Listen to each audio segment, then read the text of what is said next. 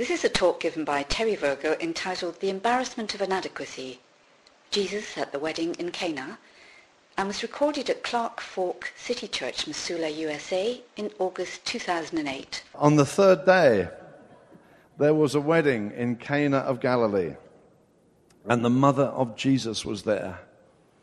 And both Jesus and his disciples were invited to the wedding. And when the wine ran out, the mother of Jesus said to him, "They have no wine." And Jesus said to her, "Woman, what does that have to do with us? My hour has not yet come." His mother said to the servants, "Whatever he says to you, do it." And there were 6 stone water pots set there for the Jewish custom of purification, containing 20 or 30 gallons each. And Jesus said to them, "Fill the water pots with water." So they filled them up to the brim. And he said to them, "Draw some out now and take it to the head waiter." So they took it to him. And when the head waiter tasted the water, which had become wine, and didn't know where it came from, but the servants who had drawn the water knew, the head waiter called the bridegroom and said to him, "Every man serves the good wine first. And when the people have drunk freely, then he serves the poorer wine. But you've kept the good wine till now." This beginning of his signs Jesus did in Cana of Galilee and manifested his glory, and his disciples believed in him. Father, thank you so much that we've been reminded as we've been singing of such wonderful truths about you. We thank you can remove mountains. We thank you that you're for us. We thank you, Lord Jesus, that you who spared not your own son, Lord, would you not freely give us all things? We're so grateful that we are the objects of your love, your delight. We thank you you're so for us. We thank you care for our families, our loved ones, our lives, Lord. Even when our lives get under pressure, we thank you you're so for us. And Holy Spirit, we invite you now, because of your tremendous love for your flock, would you come to us, please, individually, and would you awaken hope and joy and faith? Would you win our obedience out of confidence in you? Would you do a miracle of grace in many of our hearts this morning, so that, Lord Jesus, maybe for the first time, or maybe, Lord, in a new, fresh way, we really surrender ourselves to your ability to see us through. And Lord Jesus, to be our wonderful shepherd.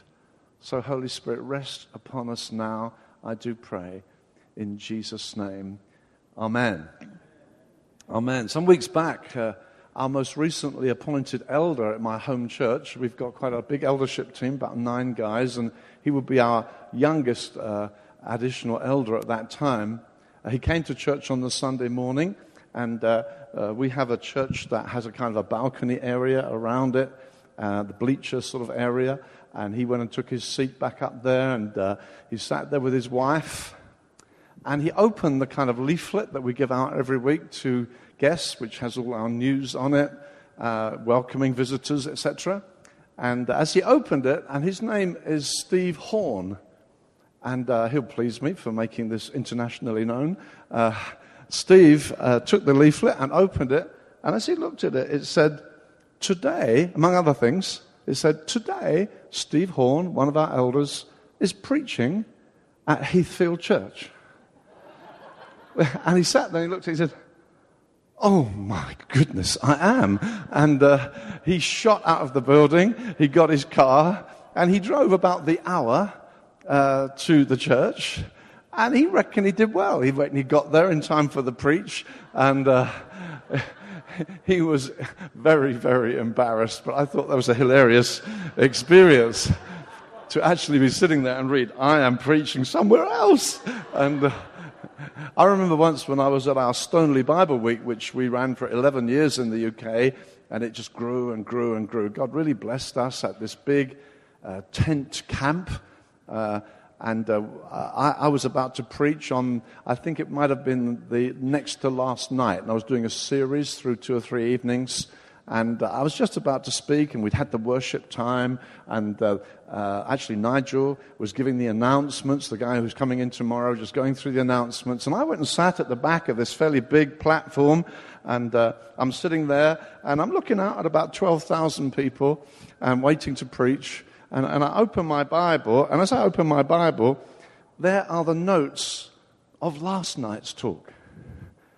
And I think, oh, grief, I'm supposed to be speaking in a moment. And I think, my notes. So I think, oh, wow, what do I do? You know, I'm looking at thousands, and I think, oh, boy. And so I just get up and calmly walk off the platform. And outside, it's a big camp. And so people are in tents and trailers as far as the eye can see. And I get outside and I run like mad up to where my stuff is. And I run back down. And you can see, you know, mothers out there with their little babies and toddlers. And think, what's Terry Virgo running around? And I'm going, oh, God. And I get up on the platform and think, what's going to happen as I walk back in? And happily, I'd forgotten there was one more extra item. And Nigel was just finishing what he was doing, handing over to the other item. So I'm sitting there, You think, Terry, what on earth are you telling us all this for? Well, I don't often give sermons titles, but if I was going to give this one a title, I would call it The Embarrassment of Inadequacy. All right? The Embarrassment of Inadequacy. That's what we've just read about, this story of this wedding which turns on a frightening little whispered message to Jesus. They have no more wine. There's a wedding going on, there's a glorious event, happy occasion, and suddenly the whole thing's going to be a disaster. Now, at the moment, no one knows about it. At the moment, just Mary knows. Just those who are running the thing know. Everybody else thinks things are fine. This is great. This is a wedding. This is fun. But under the surface, there's a huge problem looming. We are running out. I've got no more. And you know, this story is relevant to us because it's not just about a wedding. It's a story about how this can happen in our lives. We're told it's the very first sign that Jesus ever performed. We'll come back to that in a minute.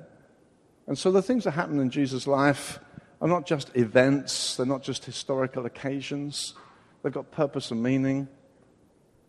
And here's how Jesus can turn around a situation when you feel, I haven't got anything left. Now, on this occasion, it's the wine. It's a wedding, and to run out of wine is going to be serious embarrassment. Suddenly we're inadequate. This little village, Cana. I've been to Israel only once, and Wendy and I visited Cana. And it's a little bustling town now, but in those days it would have been a small village. Most people would have known everybody. And this would be the wedding you always remember. Do you remember that wedding when they ran out of wine? I mean, it would have been disastrous. It would have been talked about for ages. And at the moment, no one knows. It's kind of under the surface. We're running out. And you know that can happen to you? You can feel, I've got no more. You could take out the word wine perhaps this morning and put in the word answers. I've got no more answers. I don't know what I'm going to do about this. I don't know how we're going to get through this. I really don't know. How are we going to get through this? I'm running out of answers. I'm running out of hope. I was hoping, but I can't see how this is going to work out now. Maybe you feel I'm running out of energy. How much more can I give? I just feel I'm stretched. How much more can I find to make this work? Maybe it's time. You think, I don't know, how do you cope? Maybe it's money. Maybe it's peace of mind. You think, I'm getting really stressed. I'm running out of peace of mind. I could usually do as much as you need. Keep on adding things. Keep adding things. I can cope. But I'm just running out now. I haven't got peace of mind anymore. I just feel one more thing added and I've had it. One more call, I'm in trouble. I haven't got what it takes. You can sometimes feel that. You can feel, how do you live this Christian life anyway? How can you be a good mum? The demands, the kids, the worry, the resources. Maybe you're a single mum, and that even more highlights the pressure. You think, God, how do we do this? It's not just people who maybe look as though, yeah, they are facing problems. It can be someone who looks really successful. Hey, he's a big businessman. Maybe he's got the most paid job in the church. Well, he's the most resourceful. But maybe we don't know that behind the scenes they're saying, and we want you to hit this target now. And by the way, in the church, we'd love you to lead a group. And his wife is saying, hey, what about the kids? And it doesn't matter what situation you're in, you can find this sense of, I don't know if I've got any more to give. I'm running out. Maybe you're a student and you think, wow, I took on this course. I don't know if I've got it. Can I really do this? And it may be that at the moment, like at this wedding, no one knows about that.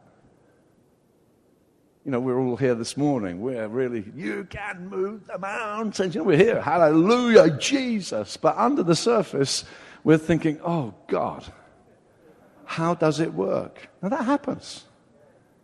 See, some people say about Christians, and we don't like it much when they say to us, oh, Christians are just weak people. They just need something to lean on. You're not real people. You know, Christians are just people who need something. And we say, no, we're not. Lots of strong people. The reality is this, yeah, we need help. We actually all need help, even the people who think they don't. And sometimes the challenge is such that it really gets to us, where we're feeling, Lord, help. I don't know how I'm going to get through this. And this is a wonderful Bible story that is telling us that Jesus came right into such a situation which is on the edge of disaster, when kind of running out of what you need to have. How do we get through this? I don't know how we're going to get through this. And Jesus turns the whole thing round. That's what I was to be spending our time on this morning. I just want to remind you also why John, who wrote this gospel, selected the things he did when he summed up the story of the life of Jesus. And in John chapter 20, I'll just read to you a couple of verses which explain John's motive. He's very open about it, doesn't hide it. He says in verse 30 of John 20, therefore many other signs which Jesus also performed in the presence of his disciples, which are not written in this book, but these have been written so that you may believe that Jesus is the Christ. I've written this with purpose. Right? I'm not just thinking, oh, what else happened? He's selecting. He said there are lots of other signs, and John's the only person who uses this word sign about some of Jesus' miracles, and he uses it 7 times. If you read John's Gospel, you'll find 7 things that are called signs. All right? So it's not just the thing that happened. A sign is pointing somewhere. As we were driving around over the last couple of days, looking for the sign. Where's the sign? And there's some hidden jokes behind that, but the sign is pointing somewhere. And the gospel is recording things that happened that are not just, oh, well, that was interesting. No, it's not just interesting, it's a sign. It's pointing you to something. And John says he did many signs. And I've not recorded them all. I can't record them all. But verse 31, these have been written so that you may believe. He writes them to stimulate your faith, that you might believe what? That Jesus is the Christ, the Son of God, and that believing, you might have life. This is a particular kind of believing. It's not just believing that Christopher Columbus came to the USA or that George Washington was president. And it's not just believing history. There's a believing that goes with this that can give you life, changes you. And you may be here this morning as a guest. You may be here someone who's not yet made your step into faith. So as you listen with your ears and your heart open. In believing in the Christ, you can have life. Life-changing life. It's in believing. So that's why this is recorded. This is why it's here. So here we go. We're going to look at this story. Let me just remind you, this is a wedding. We're told by the historians and commentators that weddings in this culture could sometimes last days, even up to 7 days. They knew how to party, all right? This is a possible 7-day event. Parties that were long-term. And here we are. Jesus is at the wedding. And he's there with his followers, it says.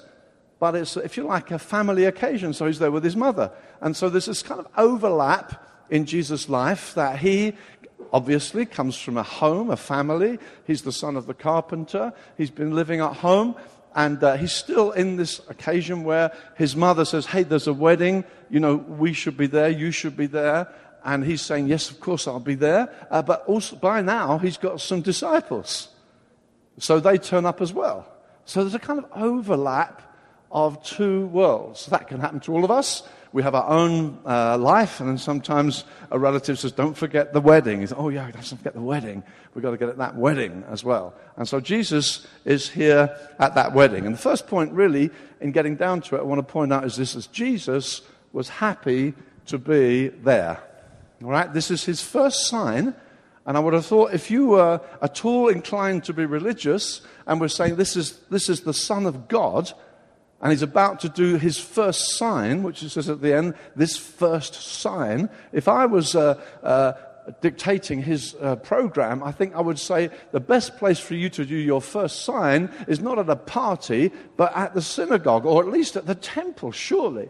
If you're going to do a sign, do it at the temple. Come on, you're supposed to be the Son of God. And that's exactly what the devil said to him very early on. He's filled with the Spirit. He's baptized in water. He's led into the wilderness. And the devil says, hey, you ought to do a sign. I'll tell you what sign I suggest. Get high up in the temple and throw yourself down and you'll be okay. There's a sign. There's a real sign. Now, do something religious. Do it in a religious context. But actually, Jesus does his first sign at a wedding. And that's a weird deal. It's like, I am happy to be at a party. It's so wonderful to learn that. Sometimes when you first become a Christian, you think, I'm a Christian now. Can I go to a party?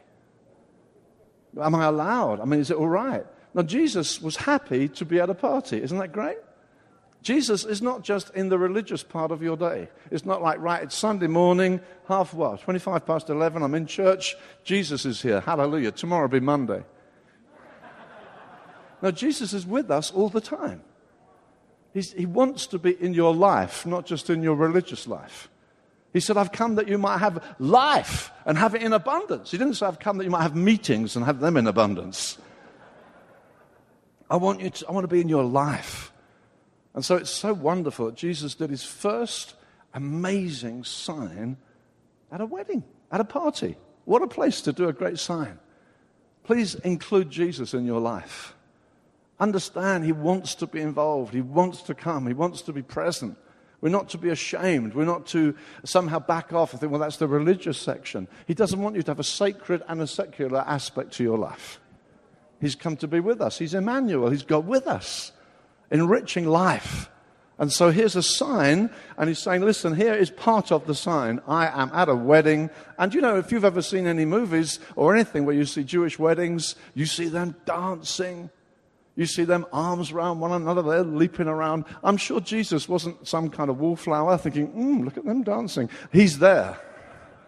He's at the wedding. He's part of it. He's happy to be at a party. All right, Jesus is happy to be at a party, and especially he's happy to be at a wedding. God loves weddings. God instituted marriage. And the more you think about what's the significance of this first sign? Why here? Well, actually, you'll find from Genesis, the beginning, right through to the book of Revelation, the end, it starts with a marriage.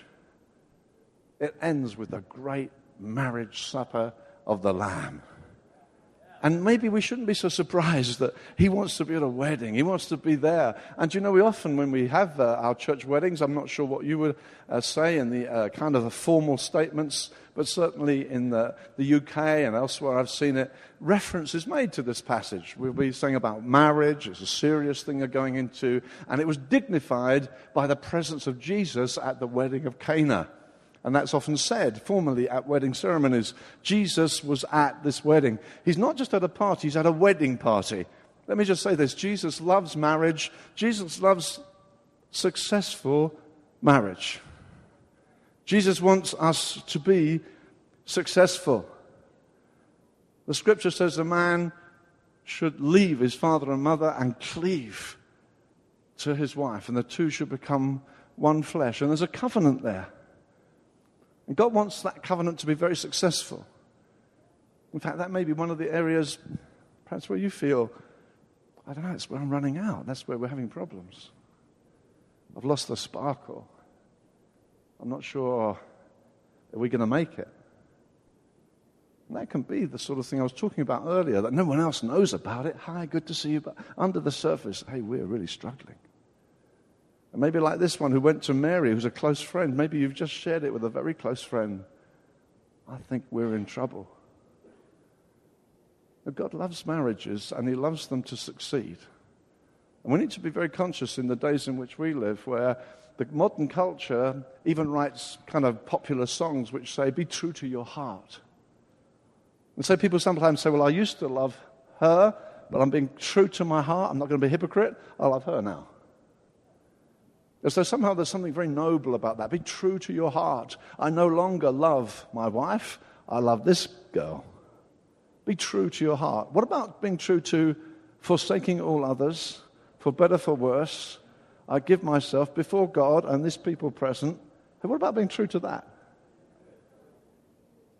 And so sometimes we get to panic in our marriage. And there's very few marriages that don't have rocky periods, difficult times.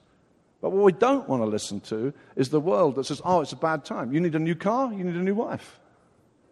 You need a new pair of shoes, you need a new wife. Hey, come on, move on. That's the culture we live in. But that's not the sort of thing Jesus wants to bless. Jesus wants to bless marriage. And it says this is what the Lord requires of you, O man, that you do justly, you love mercy, and you walk humbly with your God. That's a famous verse from Micah. That you love mercy, it's often translated, but the word mercy is the Jewish word, or the Hebrew word, chesed. C-H-E-S-E-D. Chesed. And it means, and it's translated lots of different ways. Loving kindness, steadfast love. Actually, the root of the word is covenant love. That's the root of it. That's God's unique relationship with Israel, that he had made a covenant with them. He said, I've made covenant with you. I love you with covenant love. And that's what Micah is saying. This is what the Lord requires of you, O man, to love covenant love. And sometimes when we feel, well, I don't know, we don't feel much affection at the moment. We don't seem to be sharing much excitement. This is at the time when the Lord requires of you, O man, to love covenant love. You know, I will set my covenant before God. I promised we're going to come through this dry period. Jesus can change everything, as we're going to see in a minute. But it's one of the areas where sometimes people do panic. We're running out. I don't know what's going to happen. And so here we find Jesus is happy to be at a party. He's happy to be at a wedding. All right, let's get that first. That's my first point I want us to see. Jesus wants to be right in your life. He knows also when we are in troubles. He's going to find out soon at this wedding, because the next thing I want us to see is his conversation with Mary. So Mary comes to him and kind of whispers in his ear, they've got no more wine. Jesus has this shared with him. But what is weird in the story, what is strange, did you notice it? Is the way he answers her. It's kind of shocking. Jesus said to her, woman? That's a funny way to talk to your mother. Woman? You may have the NIV, that's the nearly inspired version, in which you have the word dear. If you have a pen, you can cross that out. Because there is no dear in the Greek, it just isn't there. All right, so the NIV has kind of tried to soften it for us. It isn't in the Bible, all right? It's in your Bible if you have an NIV, but it's not in the Bible. It's not in the Greek, the original text. It's not there. He said, woman. I think, gosh, what a strange way to talk to your mother.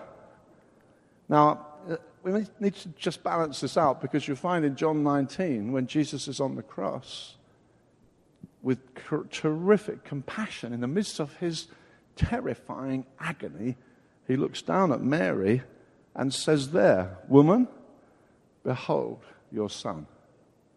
Talking about John, you remember? And he says to John, John, behold your mother. He's caring for her. So we mustn't read too much in to him saying woman, because, you couldn't get more tender than that. You think, Jesus, you've got enough to think about without worrying about that. But no, that's Jesus. He loved her. He loves us. And so we mustn't read too much in, but it is a strange thing to say woman, but not just woman. But what about the next phrase? What does that have to do with us? The NASB translates it. The NIV translates it, why do you involve me? It could be translated, and it's a very difficult phrase to translate apparently, because some languages, they have a phrase which if you just take word for word and translate it, you think, what's that mean? But it's a phrase that's well known in the language. If you translated it literally, word for word, it would be this: what to me and to you. Not easy to put in print. What to you and to me. It's like, what do we have in common? Why are you talking to me about this? Why are you assuming anything about our relationship here? In fact, when you think about it, what have you got to do with me? You think, wait a minute, have I heard that somewhere else in the Bible? Yes, you have. If you like reading the Bible, and I hope you do, you'll find that comes out a number of times. One very famous one I'll read to you in Matthew's Gospel in chapter 8 is when Jesus approached the demoniac, and in 8:29 you'll find Jesus gets close to this guy in the Gadarene demoniac, and it says Jesus came there, and in verse 29 it's translated here, what business do we have with each other, Son of God? Some Bibles translate that. What have you got to do with me? That's what the demoniac cried out. Well, Jesus, the Son of God, is walking. There's this dreadfully demon-possessed guy, and he says to Jesus, what have you got to do with me? And Jesus is saying that to his mother. I don't think he said it like that. I don't think he said to his mother, what are you going to do with me? But the demoniac did shout out, I guess, something like that. It's like, what, your world and mine? He used exactly the same phrase. It's a phrase that demons use talking to Jesus. And Jesus says it to Mary. I think, what on earth's going on here? D.A. Carson, you may have heard of him. He's one of North America's most famous theologians. He says this: the expression is at least a measured rebuke. And he goes on to say this: we must not avoid the conclusion that Jesus, by rebuking his mother, however courteously, declares at the beginning of his ministry his utter freedom from any kind of human advice, agenda, or manipulation. Now, this is really why I want to stay here for a moment. You say, why are you taking us here, Terry? Well, I think this is very important. Carson is saying Jesus is declaring at the beginning of his ministry his utter freedom from any kind of human advice, agenda, or manipulation. As I said at the beginning, there's a kind of overlap here. Jesus is with his mother. They've been invited to this wedding, but he's also started a ministry. Now, from his childhood, when they lost him when he was 12 years old, do you remember that story? And they thought he's in the crowd. They supposed he was with them. That's a phrase that's a bit scary for Christians to read. They supposed he was there, but actually they were out of touch. And they went running back and found Jesus in the temple. And he said, didn't you know, it must be about my Father's business. He's only 12. He's amazing, the scribes, by the questions he asks and his obvious knowledge. But then it says this: he went from there and was submissive to them. I mean, he's the perfect child. Think of Jesus. He's the perfect child. He grew up in that home. He was the perfect teenager. Let's just pause a moment. The perfect teenager. Sorry, teenagers. All right. So here's the perfect. He's perfect. And here's Jesus living in this home. He never, ever sinned. He would have been kindness personified. He would have been there for Mary, wouldn't he? And you'll find Joseph just kind of goes from the story. There's no report of his death, but inasmuch as it's Mary and not Mary and Joseph, But it's Mary and the other brothers and sisters. You see references through the Gospels. Joseph's gone. Presumed, most Bible commentators would say he probably died young. So Jesus becomes, well, I'm sure, the pillar in the house. He's the rock. He's there for Mary. I'm sure he would have been so kind and loving and caring. And there's no doubt about it, his public ministry didn't start till he was 30. It was when he became about 30 years of age. That's the actual Bible verse. He went, John the Baptist introduced him, the Spirit came on him. So he's through the house in his teens and his 20s. He's there for Mary. I'm sure Mary often said, Jesus? And he said, yes, of course. Of course. He would have been kind and loving, the most wonderful son you could ever imagine. But now, he has been anointed. Now, he has gone to John the Baptist. He's been baptized. He has initiated his public ministry. He is now no longer a private individual. He's no longer just a son in the home. Now, he has stepped into the ministry for which he came. It's a new day. He's now related to his Father exclusively. Not like a 12-year-old saying, yeah, well, I must be about my Father's business, but nevertheless thoroughly submissive to his parents. There's got to come this day now. He is stepping out from one world into another. And it suddenly comes apparent. Suddenly there's this jolting moment where Mary thinks, suddenly you can't speak to me like that anymore. You must understand, Mary, it's a new day. I'm no longer just here for you. I'm no longer just here to do your bidding. I now am here to save the world. I'm here to serve my Father's great global plan. I've stepped into the great purpose that from eternity God chose me to do this work. I cannot be at your beck and call now. You must understand that, Mary. Surely that's what it's about. So what's Carson saying? His utter freedom from any kind of human advice, agenda, or manipulation. Now, Jesus is willing to be approached about the crisis at the wedding. It's not like, I'm not interested. The whole story's here because he solves it. That's why it's here, his first sign. It's not that he's unwilling to do it. But he needs them to understand, I will do it, but I do it on my terms. And dear friends, that's how we have to learn that. You and I have to learn that. You and I can get over-familiar with Jesus, which perhaps Mary was in danger of being over-familiar with Jesus. We could be like that. Oh, Jesus, do this. Jesus, do that. Please, will you do that? And he doesn't. Oh, you didn't do that. I'm not talking to you for a few weeks. You know, we can treat Jesus like that. You're a Christian? Yeah, I'm a Christian. Well, I pray. Lord, do this, do that. It's like we get them out of our pockets sometimes. Oh, Lord, hold on. This is my request. Do this. Please do this. Get me through this exam. Sort out this. Help me in my job. Get this house for me. Get that for me. Right. Hey, come on then. Where's this coming? Says if I pray, you'll do it. Come on. What you doing? What you doing? Come on. I prayed to you. What kind of God do you call yourself? Now, we may not talk like that, but we are a bit like that. Well, I asked him. It didn't work for me. Didn't work for me. I read in my own Bible reading this last week, Jeremiah. It says, they asked Jeremiah, is there any word from the Lord? And Jeremiah said, I will go and ask. It says this, 10 days later, the word of the Lord came to Jeremiah.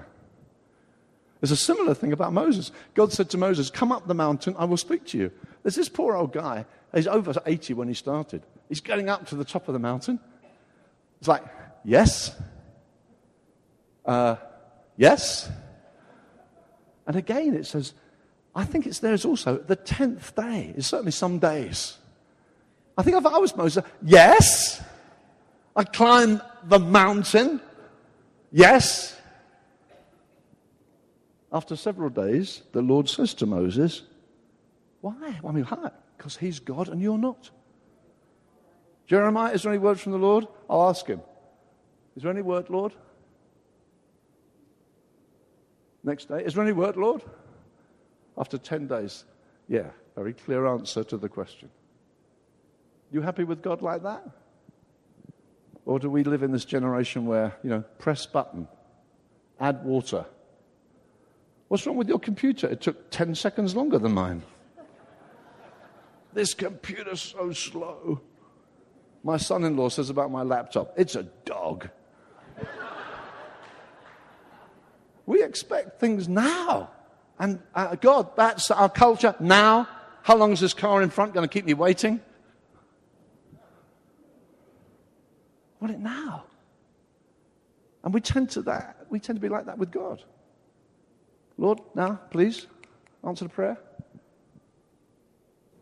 I tried praying, it doesn't work. Well, here we go. We find God will answer this, but he will do it in his own way and with his own authority. God will not be domesticated. See, sometimes we have this view of God, my God this, my God that. We can have a very sentimental view. But the real God is scary and does things you don't expect. And so we find here, he will do it in his way. Have you noticed what happens? So Jesus actually comes to help. But this is how he helps. He takes over. That is how Jesus helps you. If you want to become a Christian, you think, my life's a mess. This is how he helps you. It's not like, well, if I come to Jesus, will he see me through this problem? Yes, he will. How? He takes over your life. Oh, I'm not sure I want him to take over my life. I just want him to get me through this problem.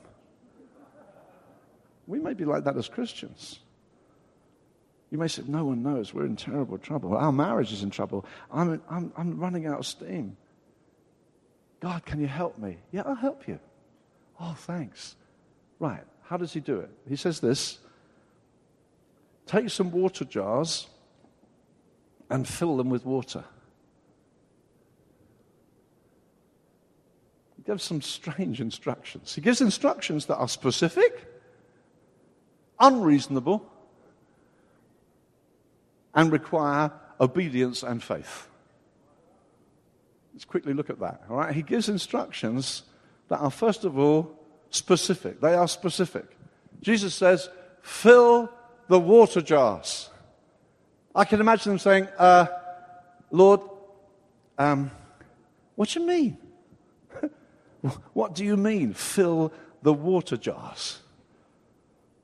It's like, Lord Jesus, we are out of wine. Lord, we've run out of wine. Jesus, okay. Fill the water jars. No, listen, Lord. Listen, there's nothing wrong with the water. We've got plenty of water. We're okay with water. Can you hear me say water? Sorry, water. Okay, water. Sorry about the English. Water, okay? So he says, okay, sorry. I know it's hard to hear Englishmen speak English. Okay, so they're saying, no. We've no problem, Lord, with the water. It's the wine. We're out of wine. And he says, no. Fill the water jars. Now look, Jesus, listen carefully, Jesus. It's wine we've got problems with. Can you hear me? It's the wine. No problem, the wine. See, we're a bit like that when someone says, how do you people got such peace and joy and comradeship? You're part of something bigger than yourself. Can I come in on that? Can I get the peace and joy you people obviously have? You're part of something. Can I come in? I'd like to know about peace of mind. You say, yeah, sure. Listen, I want to tell you about a cross of Jesus. He died No, listen. No, I'm not interested in the cross of Jesus. No, you're not. No. I want to know about your peace and your joy. How come can I get in on this? Yeah, we want to talk to you about the cross of Jesus. No, listen, not that. No. Terry, listen. I'm not interested in what happened 2,000 years ago in some religious world, miles, different culture, years away. No, listen, I want peace. And we're saying, no, listen, you've got to listen about the cross. And that's not... Jesus, they're saying, we are out of wine. He says, fill the water pots with water. We don't understand. What do you not understand about fill the water pots with water. What don't you understand? See, people say, I don't understand Christianity. What don't you understand? What don't you understand about filling with water? Why? See, that's another question. It's not that you don't understand what he said. You're asking, why do I have to do what he says? It's specific, it's very clear. See, Jesus solves by taking over. And he gives very specific instructions that are totally unreasonable. He attacks your ability to be in charge. That's how he helps you. That is how he helps you. He helps you. You see, you got this far. You're in a mess. You need help. Help, Lord. Okay, this is the way I help. I take over. I don't just get you, oh, Jesus, can you help me for this? It's like some genie. You rub the thing. Genie? Right, do this for me. No, God is not a genie. The way he solves your problem is take over. Oh, I don't know if I want him to take over. Specific, unreasonable, requires obedience and faith. That's what he's looking for. To obtain a miracle requires letting him have authority. When you acknowledge your inability, you have to yield to him, to his authority, to do what he likes, the way he wants to do it. That's the way it works. He takes over. That's how the Christian life works. He has to take over. He has to be able to say, this is the way you go. And actually, he's going to train these disciples right through a lifetime. That's how he'll say to them, listen, I'll make you fishers of men. They're fishermen, and they're looking at him. He says, look, have you caught anything? No, we've caught nothing. Throw the net the other side. Oh, yeah. Throw the net the other side. We've been out all night. They could say, hey, listen, we fishermen, you carpenter, get lost. No, but this says this, nevertheless, at your word. Don't you love that? Nevertheless, at your word. Did you notice what Mary said to them? Mary, who could have been so offended when he had said, what have you got to do with me? She comes back well. She's not offended. She's an exemplary church member. She's not quickly offended. We touched on that 2 weeks ago. But she's brilliant. And she says this, whatever he says to you, do it. Do you know that's almost the summary of what it is to be a Christian? It's an amazing thing. It's just in a statement. It's not the whole deal, but it's a very, very big part of it. What is it to be a Christian? Whatever he says to you, do it. So you'll find again and again. He says to the disciples, you feed them. We've only got loaves and fishes. No, feed them. I can imagine them starting, can't you? It's a little bit of bread for you, a little bit of bread for you. Don't eat it all at once, a little bit of bread. Wait a minute, I've still got more. Have some. Because as you obey him and do what he says, wow, God comes through. But you have to get into that world where you have to say whatever he says to you. So later on, as these disciples are getting used to this new lifestyle, he says to them, right, go down to such and such a place. You'll find a donkey. No one's ever ridden on that. They don't say, who, what donkey? Who knows? They say, just do it. Okay, he said, do it. Let's do it. Oh, there's the donkey, like he said.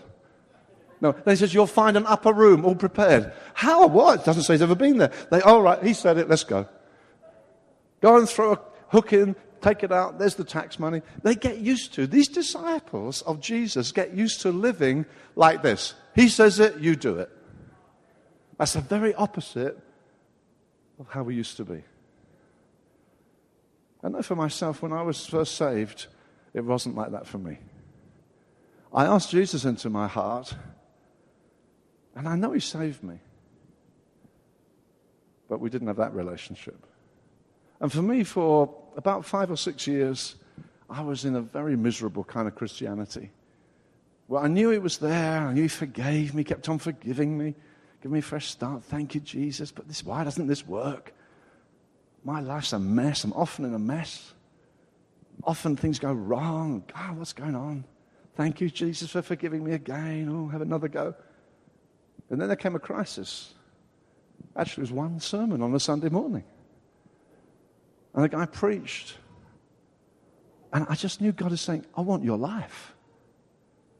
I'd never given him my life before. I'd asked him to help me with stuff. And I really knew he's my God now. But I'd never given him my life. I'd never said, right, from now on, whatever you say, I'll do it. I'd never done that. I was a Christian, but I'd never done that. Have you done that yet? You say, Terry, I'm in such problems. No one knows yet, but I don't know how I'm going to cope. Just let me ask you this. Have you ever done that yet? Have you ever said, Lord Jesus, I'll give you my life. You take over. Will you please take over? I'll do what you say. From now on, I'll do what you say. Whatever. My career, my marriage, my money, my hopes, my aspirations. From now on, you run it. You run it. I honestly did that. You have it. But do you know, it's like dying. It's like, God, that's a scary thing to do, but I do it.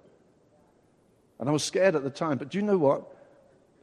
If I made a grave then when I died, I'd go back from this flight and I'd dance on it. Thank you, Jesus.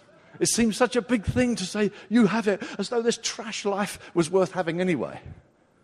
As though this important person, no, load of rubbish. I gave God my life. And he said, gotcha. I've got such plans for you that will amaze you. Even a trip like this, I can't tell you, dear friends, I was a terrible, backslidden, hopeless, sinning Christian. A hopeless case. In fact, the guy who preached that morning, he was the youth pastor. And afterwards, he became very influential in my life. And I said to him, you just took me apart with your sermon. I said, did you pray a lot for me? He said, no, I did pray all that week for the young people of the church. I felt the young people were nowhere in God. He said, I prayed and I prayed and I prayed. I said, but did you pray for me? He said, no, I didn't pray for you. I thought you were a hopeless case. That's honestly. I thought, oh, thanks very much. But God got hold of this hopeless case. And do you know, within a few, maybe 18 months, most of that group were baptized in the Holy Spirit. Actually, because God got hold of this hopeless case, took over my life. Within some months, I was baptized in the Spirit. I had the privilege of going back amongst those young people, testifying, because I said, what's happened to you? Laying hands on them. And his prayer was answered. But it was the hopeless case that God channeled through. Because I said, Lord, have it. If you haven't done that yet, why don't you do that this morning? We're going to close in a minute. If you've never said to Jesus, Lord, just have it. I want you to have my life. Not just ask Jesus into your heart. I'm a Christian now. I go to things sometimes. I come to church occasionally. Or as Lee said, lay in bed sometimes at the weekend. You know, I just play it cool, really. Or has he got your life? He said, what have you got for me? See, that's how he did it. He took over. He took over. Or maybe you said, well, Terry, I know I've been there. You might say, I remember when I was baptized. You know, when I was baptized, boy, it was such a big deal for me. I really surrendered my life to God. I said to the Lord, here you are, you have it. But, you know, then a decision came along, and it was like, I really want this, Lord. I really want this job. I'm not sure you're going to give it to me. Lord, I'll just take back the wheel for a moment. I'll steer from, or I want her, or I want him. And Lord, I'm not sure if are you going to do this for me? Lord, I tell you what, I'll come back later, but at the moment, I need to drive this car. I need to be, please. And gradually what happens, dear friends, is we can start meaning it. But after a while, we start pulling back. We pull back, and we pull back. And now it's yours again. Although you know you meant it with tears when you say, take my life, but you didn't keep walking that way. And now actually you run it. And maybe you're in this place where you think, Lord, I haven't got much left. And the Lord Jesus is not cold, but he has to take over. He's not indifferent when we say, Lord, how am I going to get through this? Can you help me? Yeah, I can help you. I can help you. Do what I say. Let me take over. Jesus took over the wedding feast. He gave the instructions behind the scenes. He secretly took control. And not only that, dear friends, he gave them a wonderful experience. He actually gave them back their dignity. They didn't say, okay, you take over, okay, you do it, I don't want to know, I've failed. No, come on, be involved with me. Isn't that wonderful? You said, but I'm a failure. No, come on, I'll make you look good. Come on, just do what I say. And they do it. And the guys say, wow, this is good wine. And there's gallons of it. Each of the water jars contained, I've forgotten now, gallons and gallons.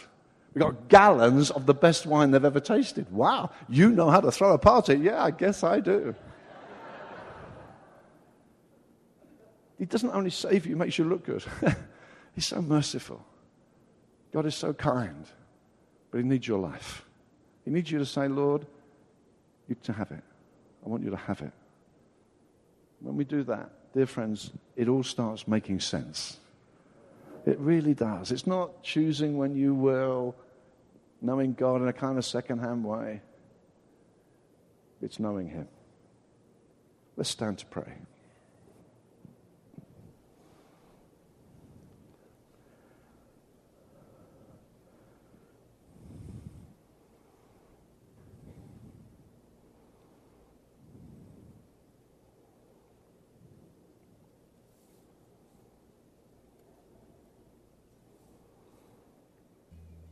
Just to say, it says they filled it to the brim. It's like they were wholehearted. They didn't mess about. They didn't say, okay, we'll think about this. He said, fill it with water. And maybe they're thinking, why? What's the point? But instead of arguing, they obeyed. They filled to the brim. They obeyed completely. And then they poured out magnificent wine. I want to encourage you this morning. I want to invite you. If you're saying, Lord Jesus, Lord, I'm asking you right now, please, for all of your dear children here as we hear your voice together. I'm praying right now, Lord Jesus, that you would win our hearts. For some of us, we've never taken this step. We've never said, whatever he says to me, I'll do it. We've never got there. Lord, I'm asking you, would you call some this morning in their hearts to say, Lord Jesus, from now on, whatever you say.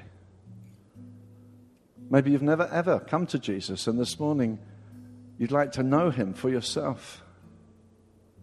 Just come and say, Lord, whatever you say from now on. But it may be that you've been a believer for a long time. It may even be that you have made a step like this in the past, at a crisis, as I say, like a baptism. You said, Lord, here's my life. But you know it's not like that anymore. You know it isn't. You might say, Terry, if you knew how little I read my Bible, how little I pray. It's not like whatever he says to you. It used to be. It's not like it anymore. I want to invite you this morning to say, yes, Lord. I'm going to invite you to do that, just to step out of your seat. And even now as I'm speaking, would you do that? Just come to the front here right now. Just come. Lord Jesus, grant liberty to your children to come and find you afresh. If God's spoken to you this morning, that's right. Wherever you are, just say, excuse me. That's right. Let's just come to the Lord Jesus. We're saying, Lord, I want to come back into that place. If you're a leader here or you counsel people, would you just come as well, please? I'd love some counselors just to pair up with those who are coming. But please don't lose this moment. If you know Jesus has spoken into your heart. So important. A man called Jonathan Edwards, great American theologian and preacher. He said this: respond when God speaks. He said preaching isn't for your notebook. It's not for your shelves. It's for now. Respond when God speaks. We're just going to sing. As we're singing, please come if God's speaking to you, and then we'll pray. Let's just sing. We're going to sing this song. Now please come as God's speaking to you.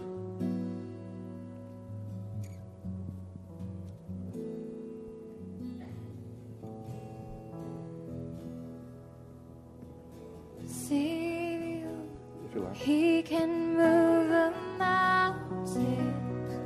My God is mighty to save. He is mighty to save forever. God's speaking to you. You come, please. Don't miss the opportunity.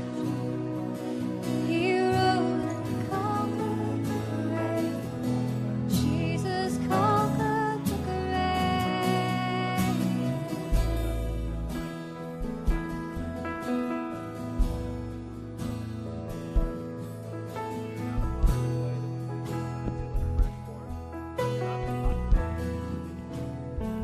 Don't say to yourself, it's a bit embarrassing to do that.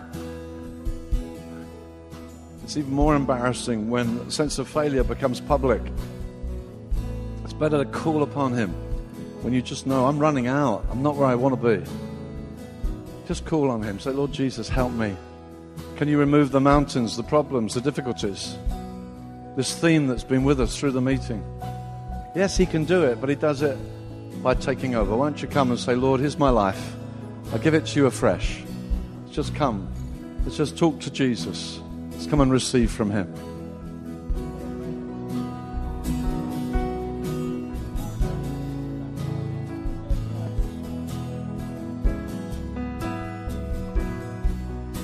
Savior, He can move the mountains. My God is mighty to save. He is mighty to save forever. Author of salvation, He rose and conquered the grave. Jesus conquered the grave. Savior, He can move a mountain. My God is mighty to save. He is mighty to save forever. Author of salvation, He rose and conquered the grave. Jesus conquered the grave. Everyone needs compassion, love that's never failing. Let mercy fall on me. Everyone needs forgiveness, the kindness of a Savior, the hope of nations.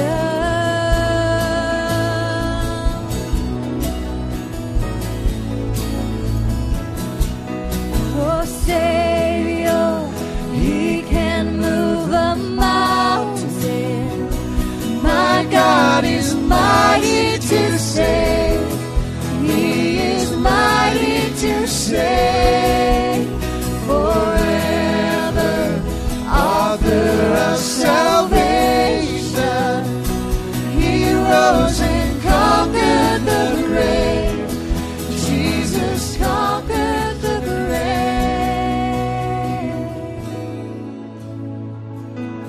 Lord Jesus, I pray for these who are even now being ministered to.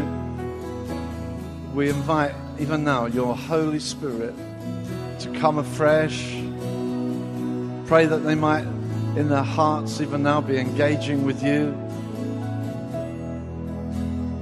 pray, Lord, for childlike faith to come back into your arms, to come back into a place where you lead. I pray for courage. I pray for those who've got to make decisions now that are costly. Maybe relationships have to be dealt with, priorities put in place, paths that were being trodden to be turned back from. I'm just seeing a little vision of something we don't see in the UK, and it's your road sign. It says wrong way. We don't have that road sign as such in the UK, just wrong way. I believe God's just saying that to some of you. Wrong way. Just back up. If you turn to the left or to the right, the Bible says you will hear a voice behind you saying, this is the way. Walk in it. Father, I'm praying for some who call upon your name but are going the wrong way. I ask for a new deliberate obedience to you. Even when it seems not to make sense, when we would describe the problem differently, we would say, I've got no problem there. But Jesus, you know where the problems are. And I ask for obedience based on faith. I ask for confidence in your love and your ability to meet our needs, to sort out our problems, to rescue us from our terrible emergencies and embarrassment. Please come, Lord, I pray. I pray for any here who feel themselves on the edge of some terribly embarrassing thing that no one else knows about yet, but we don't know how long we can carry on. Lord Jesus, come. Help them obey you in a new way and find you absolutely faithful. We do acknowledge that you're not our genie, you're our God. We want to serve you and follow you. Please win our joyful obedience here this morning. In Jesus' name, amen. Amen. Our meeting is over. God bless you. You may be waiting for people being prayed for. I guess there's coffee and stuff. But God bless you. It's been great to be with you. God bless you as you press forward.